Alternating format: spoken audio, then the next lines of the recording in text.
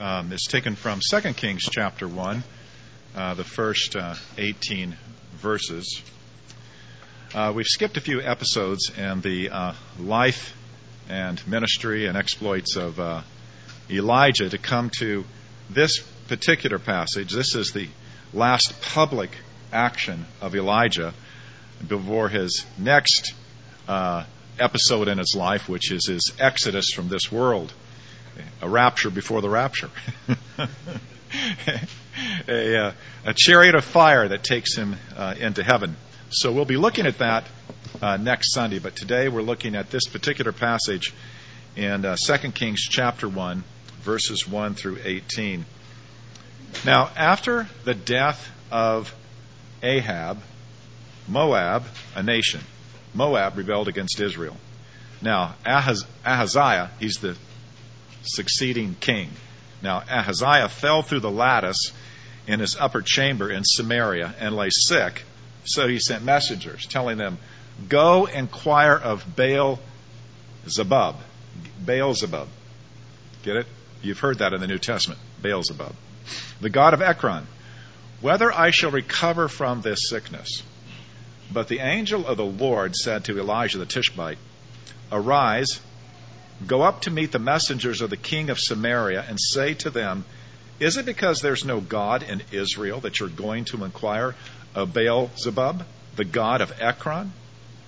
Now therefore, thus says the Lord, you shall not come down from the bed to which you have gone up, but you shall surely die." So Elijah went.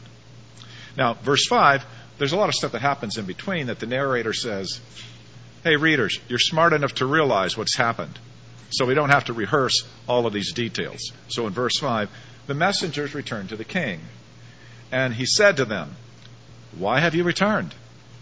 And they said to him, "There came a man to meet us and said to us, go back to the king who sent you and say to him, thus says the Lord, is it because there's no God in Israel that you are sending to inquire of Baal-zebub, the god of Ekron? Therefore you shall not come down from the bed to which you've gone up, but you shall surely die." He said to them, "What kind of man was he who came to meet you and told you these things?" They answered him, "He wore a garment of hair with a belt of leather about his waist."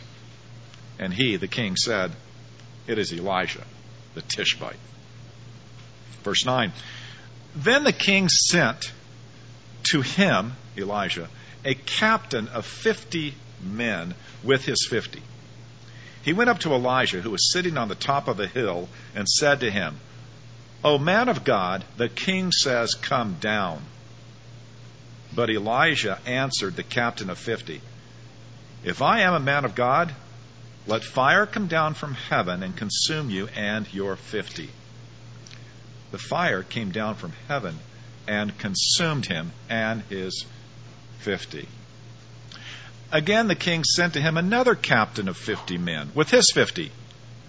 And he answered and said to him, "O man of God, this is the king's order. Come down quickly."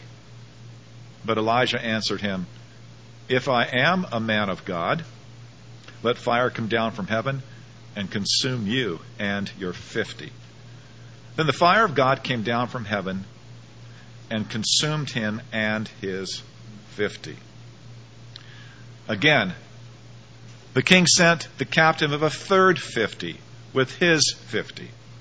And the third captain of 50 went up and came and fell on his knees before Elijah and entreated him, "O man of God, please let my life and the life of these 50 servants of yours be precious in your sight.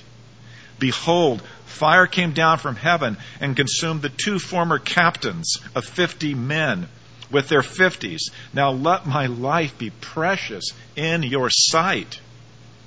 Then the angel of the Lord said to Elijah, "Go down with him. Do not be afraid of him." So he arose and went down with him to the king and said to him, "Thus says the Lord, Because you've sent messengers to inquire of Beelzebub, the god of Ekron, is it because there's no God in Israel to inquire of his word?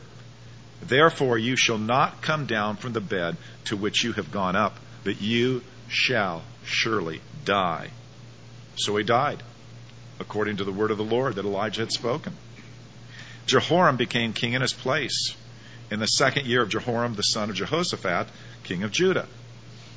Same name, actually cousins, because Ahaziah had no son.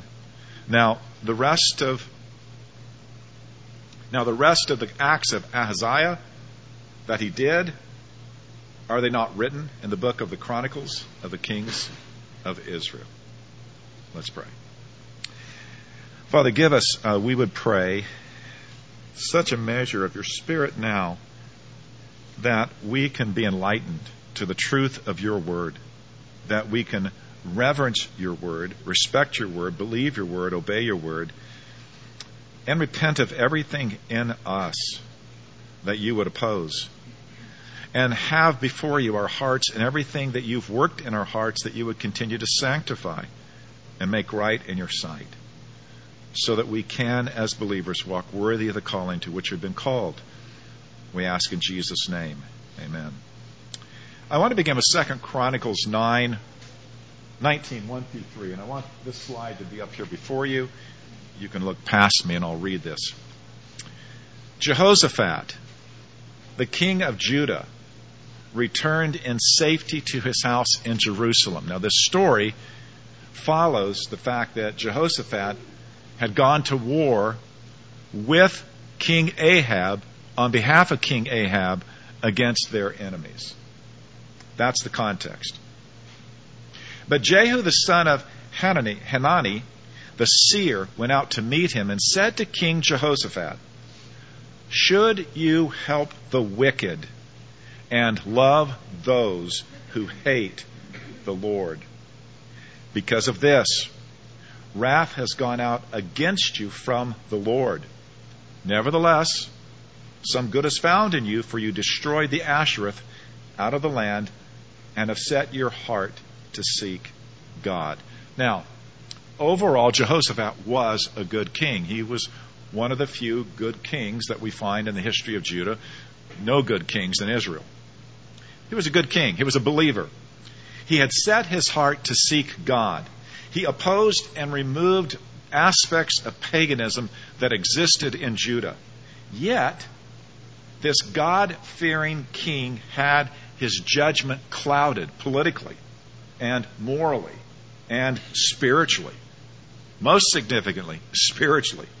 And he formed an alliance with a wicked king, the wicked King Ahab, the most wicked of all the kings of Israel. He set himself in a supportive role for this pagan, anti-God king. The king who fostered the spiritual ruin of the nation of Israel, the sister nation to Judah. Jehoshaphat did what Paul warns about in 2 Corinthians 6, verse 14. Paul there says, and this is often applied to marriage, but it has a far wider range than marriage. Do not be unequally yoked with unbelievers. For what partnership has righteousness with lawlessness, or what fellowship has light with darkness? And if you read that section and examine that passage, it has everything to do with pagan idolatry. Now, King Jehoshaphat did this very thing that the New Testament says, don't ever do this. He yoked himself to the pagan, unbelieving King Ahab. Even had their families, their children, intermarrying. So God says, should you help the wicked and love those who hate the Lord? It's a rhetorical question. And it's asked in such a way that the answer is emphatically no, never, don't ever do this. And to make the point clear, God sends a disciplinary form of wrath against King Jehoshaphat. How is this relevant today? Just this week, Julie, on her Facebook, where she has a Facebook connection to one of her classmates. They graduated together from high school, who became a Christian minister. So this is, 30-some years ago. Here is what his post looked like, sounded like, read like, when it appeared this week. Rainbow colors, purple down to blue to light blue to green to yellow to orange to red. This is what it said. I will officiate same-sex weddings. I will officiate interracial weddings. No problem with that. I will officiate non-binary weddings. I don't have a clue as to what a non-binary wedding is. I will officiate interfaith weddings, which means a Christian and an atheist, a Christian and a Muslim, a Christian and a Hindu, a Christian and a Buddhist. I will officiate the weddings of any adults who wish to profess lifetime devotion to one another, because we need more love in this world. More than Julie could handle. I cautioned her. She said, all I'm going to do is post in response James 3:1, which says, not many of you should become teachers, my brothers, for you know that we who teach will be judged with greater strictness. It took a few hours for his response to show up. This is what he said. I'm summarizing, but this is what he said. I will gladly stand before God with this position, because God is always a God of love, and God always supports love. Another example. One of my former students, graduate of Bakersfield Christian High School, who happens to be a member of one of our Bakersfield Reformation churches, he and his wife, posted this past week on Facebook with concern about the country's celebration of Pride Month as a celebration of lifestyles that God actually condemns. So we just posted this. It wasn't vitriolic. It wasn't angry. It was a statement of fact. So one of his other former Bakersfield Christian High School teachers responds this way. And it was written as a retort. Obviously, you have never loved a gay person. Then this observation that Jules and I have both seen with respect to social media, Instagram, Facebook, Twitter, from Christians. We've seen this message several times. Quote, let's give a shout out to all of our LGBTQ plus brothers and sisters in Christ. We love you and support you. Now, with this kind of behavior, these kinds of things happening this month, pastor, author, theologian, PCA, Dr. Kevin DeYoung posted these words in his blog. Pride Month turns a moral argument about which the Bible has clear and unequivocal answers into a quest for personal self-acceptance, which is why many soft-hearted and muddle-headed Christians line up for the parade just like everyone else. Or there are many Christians out there who are just like Jehoshaphat, to which the question must be asked, should you help the wicked and love those who hate the Lord?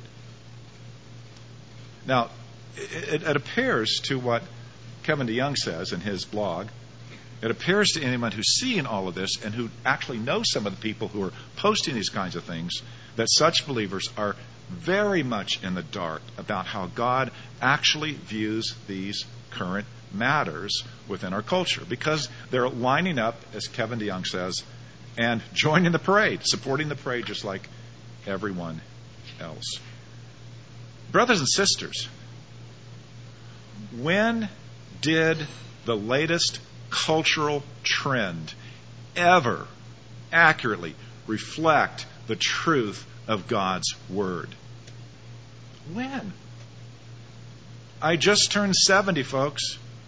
I know I don't look it, but I just turned 70, and I can tell you, as an adult for the last 50 years, I have watched the culture time and time again. I have never seen anything coming out of the culture that would influence the culture pervasively that ever represented or reflected biblical truth in my lifetime.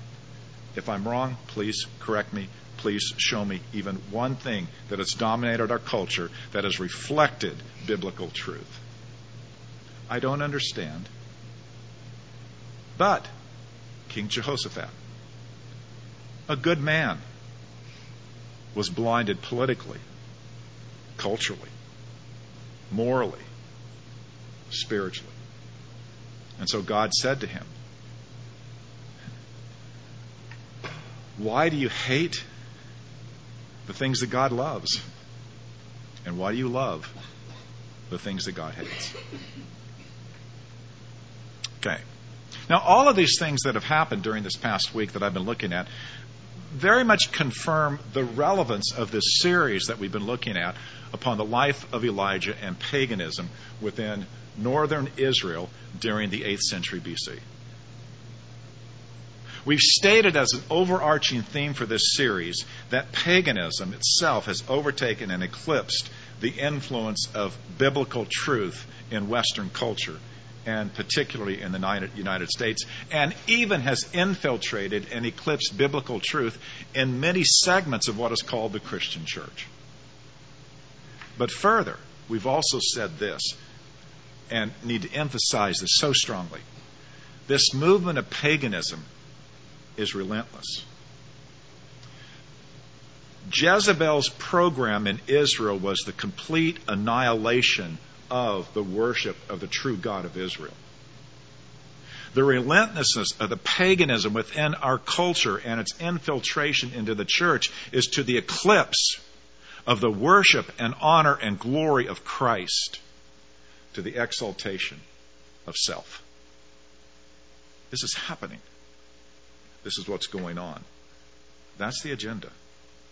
Yet, it doesn't change our mission as true Christians, as true believers.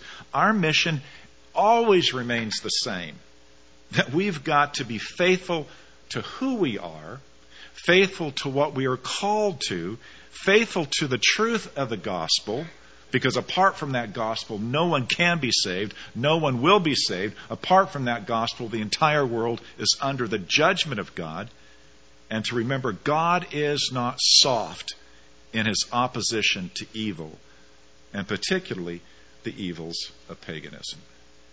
So, coming to the story, we have skipped over a few episodes in the life of Elijah to arrive at the last chapter of Elijah's public ministry. Once again, this story, like all the stories about Elijah, has its true focus upon God and what God does. What God does with us, what God does for us, what God does to us, what God does in us, in order that we would believe in faith that God is exactly who he says he is. But furthermore, with respect to this story, God does with people who willfully refuse to believe and trust him judgment. God stands firm against all who reject him and his word. So, the story is a story of judgment. This passage is a passage about what God opposes. And I want to approach this passage from two perspectives. First of all, for us to rehearse the narrative. The narrative that we have here in these 18 verses is like a 3-act play. There's act number 1 that has essentially one scene, though it has 2 sub-scenes perhaps because it shifts focus. Act chapter 2 has three specific scenes. We'll look at each one of those. In Acts chapter 3 is the finale, the climax of it, and has one brief scene, one voice speaking only. And then I want to move into the theological lessons that we derive out of this passage. And those theological truths are the three things that you see outlined in the bulletin for you. Three things that, first of all, begins with understanding God's opposition. It stands against all of those who will not depend upon Him. And then secondly, God's opposition stands against the proud, but gives grace to the humble. And then thirdly, God's opposition always inevitably becomes judgment on those who will not repent. So, we begin with this first part, this first approach, looking at the narrative of what we have here in these 18 verses, a narrative that has three particular acts, three particular ways in which the plot develops. And the first is this, the setting of the stage, verses 1 through 8.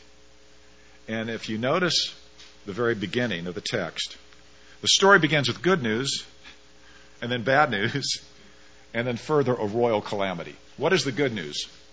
Ahab's dead. You may say, oh, that's harsh. No. When an evil king dies, and we come to his funeral, there's no eulogy.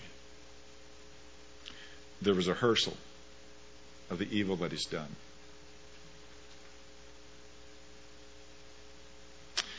Remember in Mark Antony's speech about the death of Julius Caesar in Shakespeare, where he says, the evil that men do live after them. The good is oft interred in their bones. So let it be with Caesar. You can't say that about Ahab. The evil that he did lives after him. There was no good that was buried with Ahab. His whole life demonstrates and reveals that to be the case. God says, this is the worst king that Israel ever had, the worst king that Israel will ever have. He's dead. It's good news. Now, the immediately bad news is this. We have a change of kingships. So what happens to Moab, a tributary country? David had conquered. David had created this relationship, and it had continued when Jehoram had broken away from Rehoboam's kingdom. Moab still was a subject kingdom to the northern kingdom of Israel. They break away. They see their opportunity. Regime change, administrations change, enemies see their opportunities. And then we have a royal calamity. By the way, King Ahaziah, the son of Ahab, only reigns for 2 years. It's a very short reign. And actually what we have here in this chapter, in the book of Kings, is not a eulogy.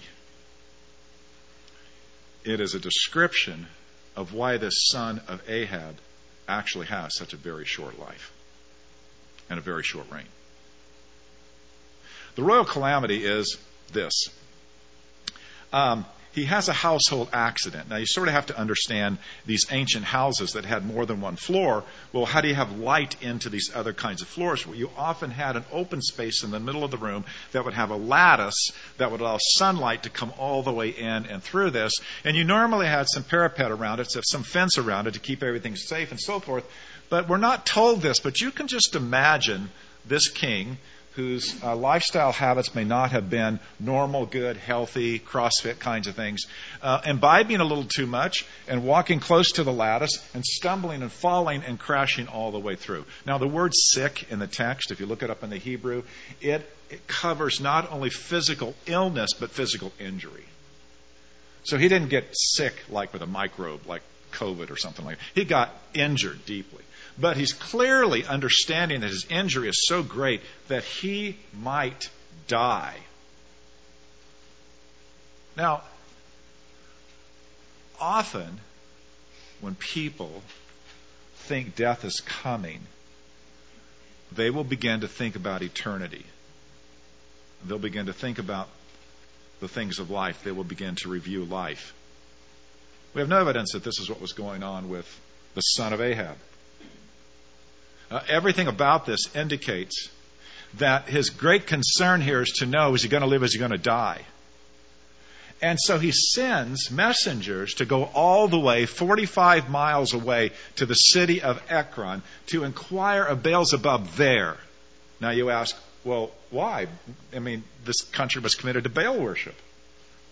Well, what's sort of implicit in the story is the penumbra, the atmosphere, the essence of some sort of Elijah's influence. The country never turns back to God like it should, but there are 7,000 who have not bowed the knee to Baal. But Elijah, doesn't get killed by Jezebel even after the death threat.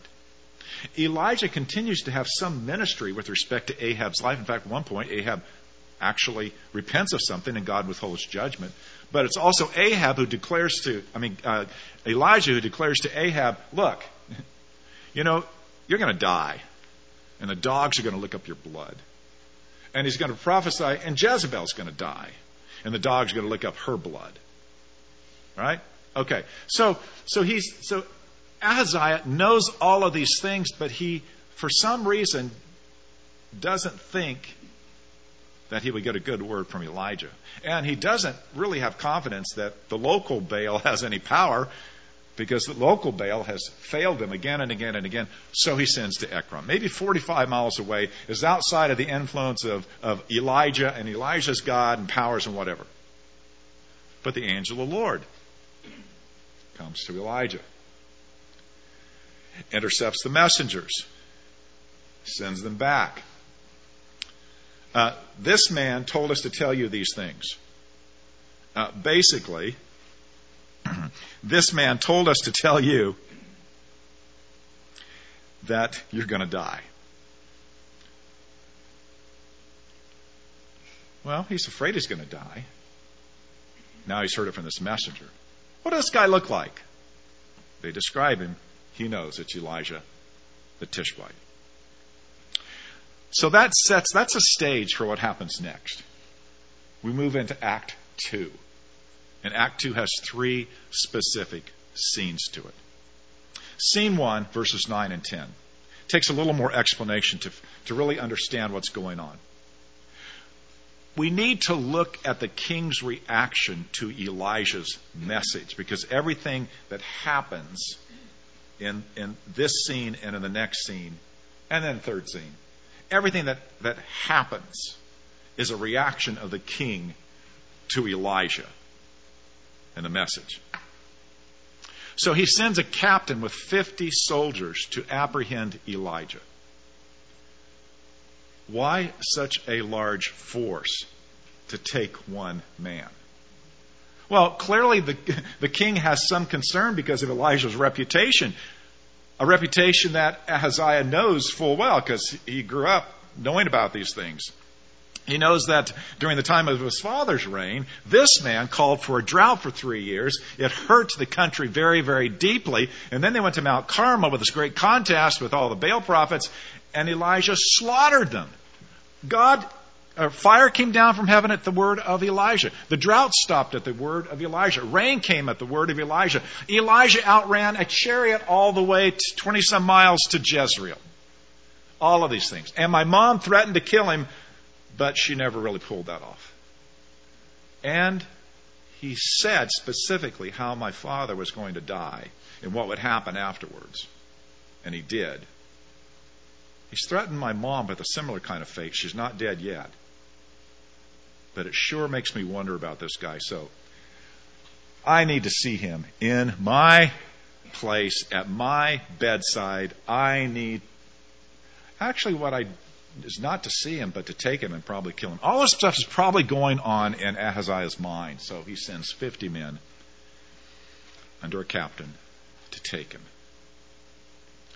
You see, and knowing all of this stuff about Elijah is still a pagan. And so he thinks like a pagan. Pagans do not believe in one ultimate true God who governs everything, but they believe in nature as God. They believe in the forces of nature as particular gods. And they don't understand, because their minds are blinded by the God of this world, they don't comprehend that Elijah has no power. Everything that Elijah has done has been God working through Elijah. Pagans believe that there are miracle workers.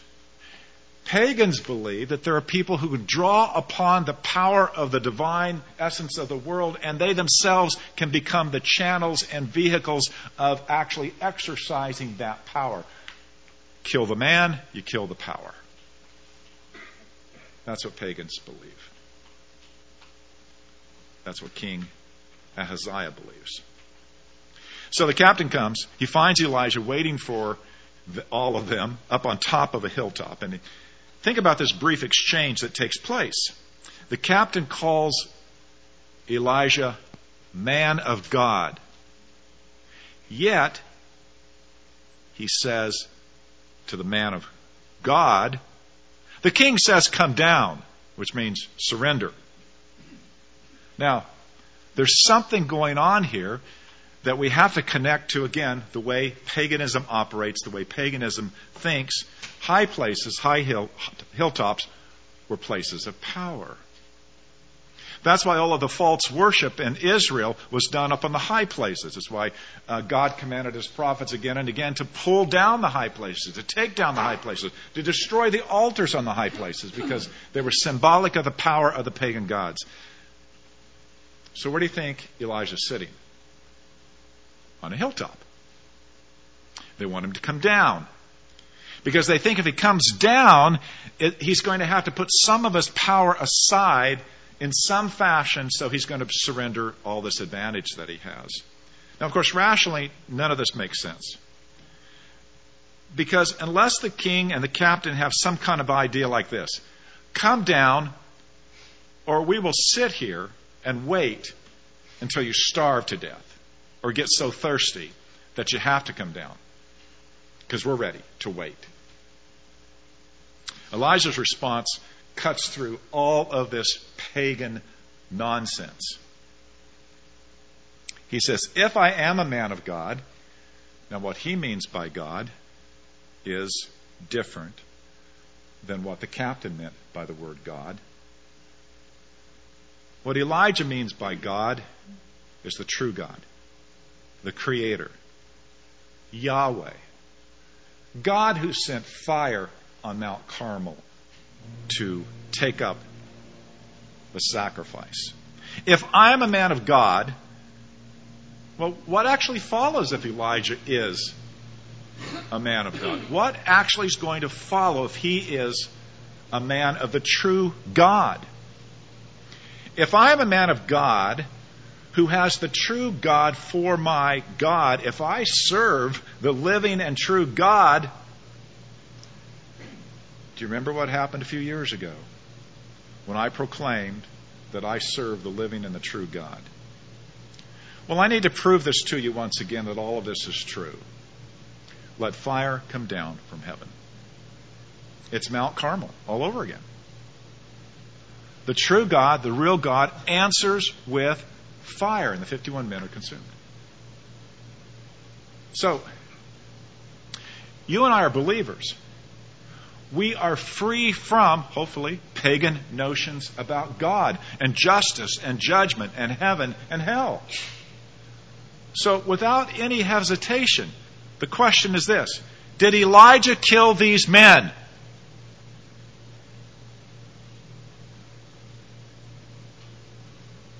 No. Elijah is not a magician.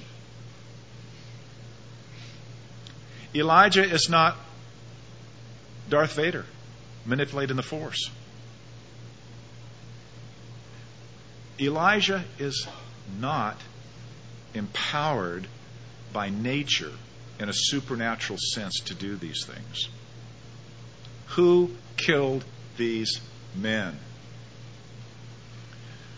God. The God of all the earth. The God of all creation. The God who says is appointed to every man once to die, and then comes the judgment. It's the God who opposes what is evil.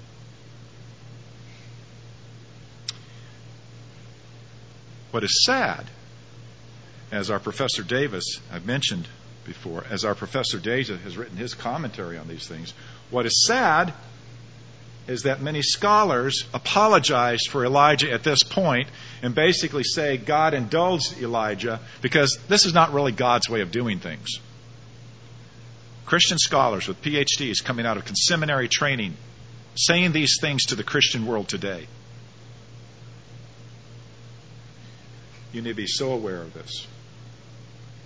You need to be so aware that pagan ideas are eclipsing biblical truth in some of the greatest evangelical seminaries in this country.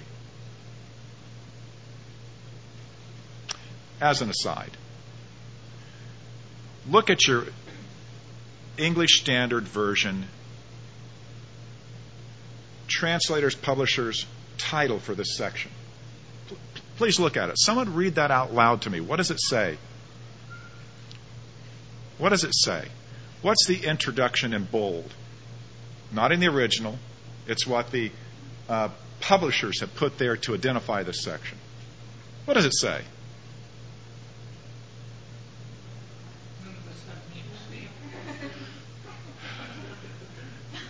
Someone has an ESV? Come and say it. What does it say?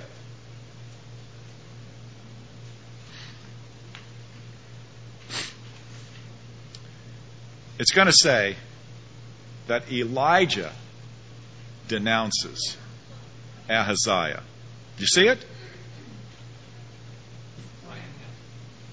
Now, let me just tell you something. If you think this is Elijah, you have sold your scholarship and academics to the wrong direction. This was not Elijah. This is not a story about Elijah. It is a story about God and what God does.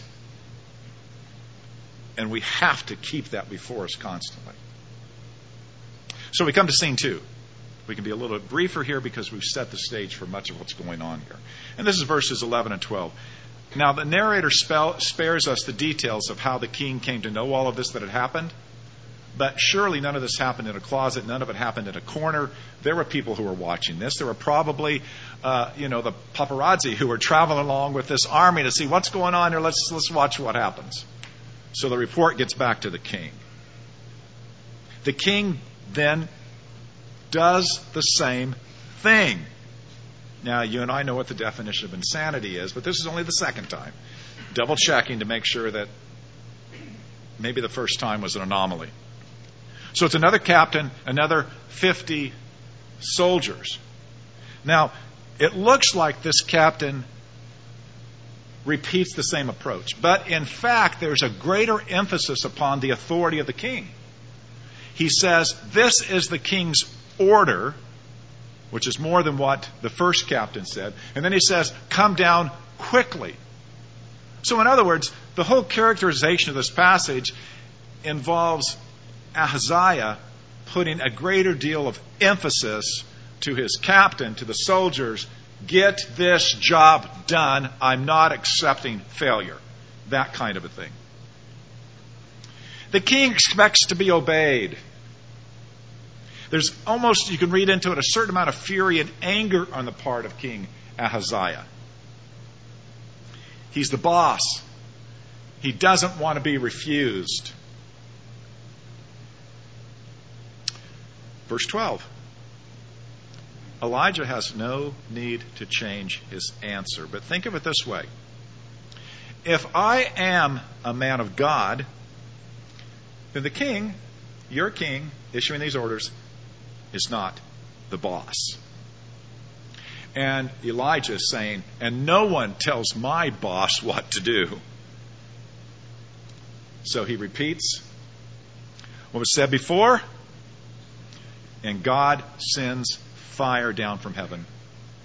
And these 51 men are consumed because you can't boss God around.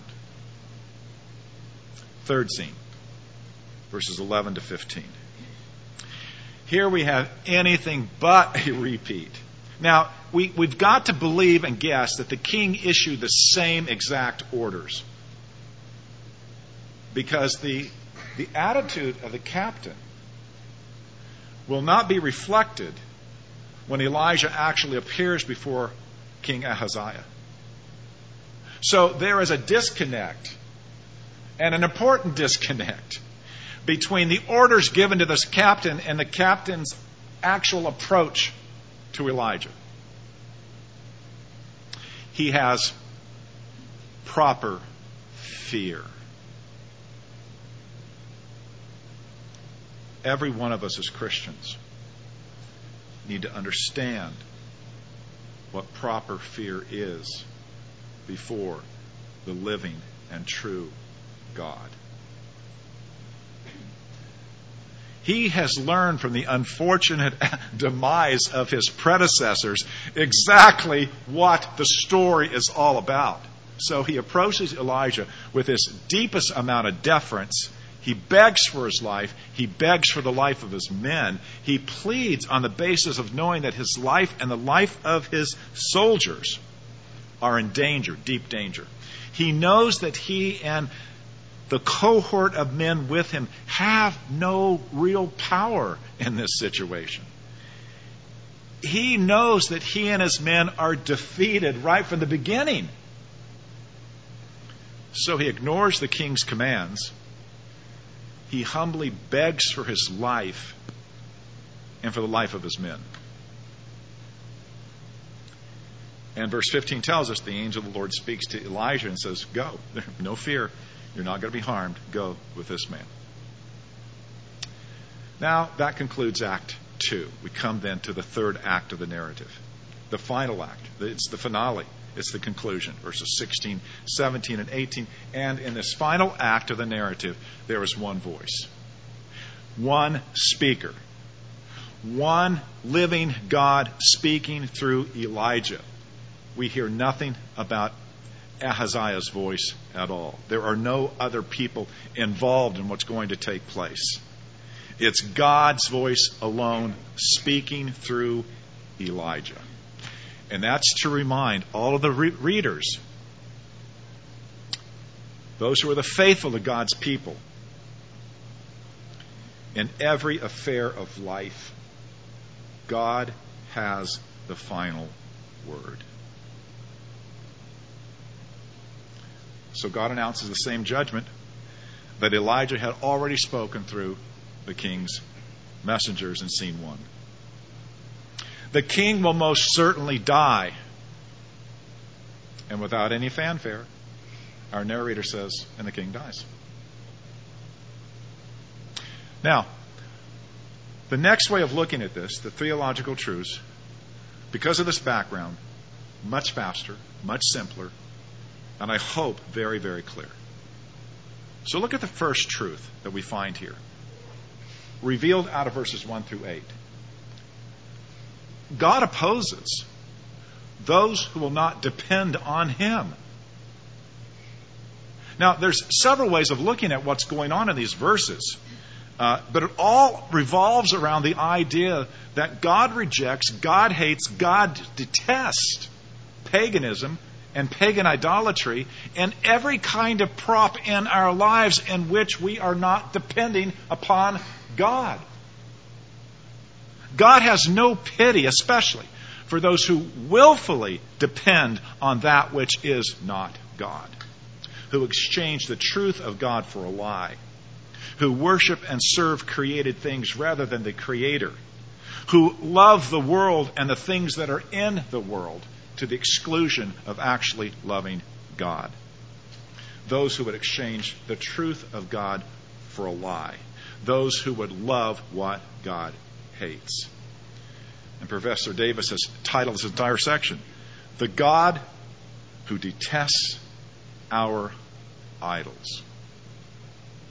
If the greatest commandment is to love the Lord your God with all your heart and soul and mind and strength, the greatest sin is to treat God's existence as if it doesn't matter. The greatest sin is to refuse to depend upon Him for anything and everything with respect to your life. Mr. Hudson correctly reminded us as he introduced the hymn, "It Is Well With My Soul," that we will often entrust to God all sorts of kinds of things and then think they're our things that we have to work out on our own. And rightly, Mr. Hudson was exhorting us to realize that is not what God desires.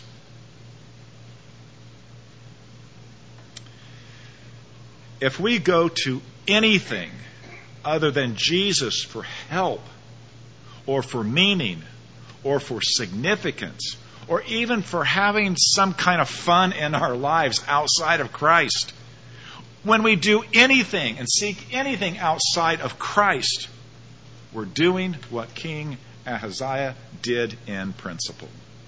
God opposes those who will not depend upon Him. Jesus said, John chapter 15, "Abide in me, for apart from me you can do nothing." Second theological truth. Out of verses 9 through 15, God opposes the proud but gives grace to the humble. I mean, this is exactly illustrating what we see in James chapter 4, verse 6. It entirely illustrates what's going on in this second section. Because we have the king and the first two captains and their soldiers all demonstrating what it is like to operate out of pride, to operate out of self-conceit, to operate out of an idea that we have this great power to control and to actually control other people in this world, in this life. Filled with self-importance. It's the third captain who understands the truth. He is the one who recognizes the reality of what's going on. He understands that the one who humbles himself before God shall be regarded by the Lord with grace. There is no grace without deflating your pride. Remember the poem by Thomas Henley? It's my favorite hateful poem. It's called Invictus. You know 2 lines out of it in which he says, "I am the captain of my fate. I am the master of my soul." There is no human sentiment more hateful to God than this kind of pride. It is the deepest rejection of who God is. But it's also the deepest recognition of who God is. To know that God gives grace to the humble. That any of us who humble ourselves before the mighty hand of God, that God will lift us up, that we will be wholly received by God. We shall have the fullness of the grace that is found in Christ. Third theological truth. The last 3 verses. God executes His judgment on those who will not repent. We must never forget as believers that there is life after death. There's a destiny of heaven or hell. There is only one way to be saved. It is through the blood of Christ by grace through faith. And no one is ever saved who does not repent of living apart from God. No one is ever saved who does not believe that he or she absolutely needs Christ. 2 applications to conclude. First, you and I as believers, we need to keep praying that God will enable us to do good to all people, to care for all people, but to do so without the shaky compromise and witness of compromise in which we're actually endorsing what is evil. We can love and we can care for the broken human lives who live according to the pride agenda, but we can do so, we must do so, without in any sense, to any degree, endorsing how they live.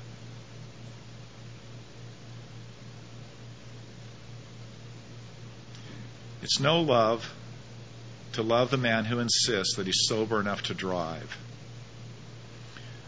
when you know, when he steps in that car, he's a wreck waiting to happen. There is no love to encourage people who hold to the LGBTQ plus agenda when you know that the direction of their lives is condemned by God.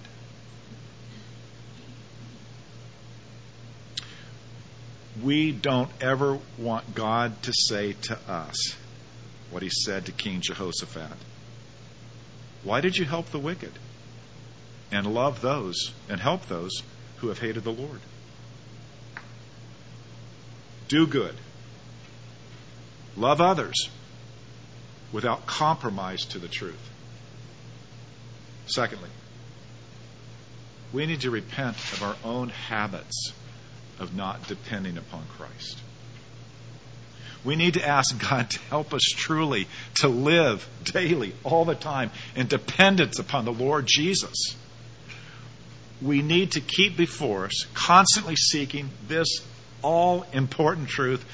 It's my favorite Proverbs. Trust in the Lord with all of your heart. Lean not on your own understanding. In all of your ways acknowledge him, and he will make your paths straight. Because we're not Frank Sinatra's, who, when he stood before God, didn't say, though he sang this way all through his life, I did it my way. Because we're not the poet who claims, I am the master of my fate, I am the captain of our souls. Because we never want to be those whom God opposes. Rather, we want to be those who can say, we are his people and the sheep of his pasture. Amen. Let's pray. Almighty God, you came to rescue us from all that a holy and righteous God opposes. You've done so by humbling us, giving us the grace to repent, and moving us to love you. All that you've done so far in our lives, Father, please do more and more and more. For you are our great shepherd. We are the sheep of your pasture. We are the flock under your care. For the sake of your Son, Jesus. Amen.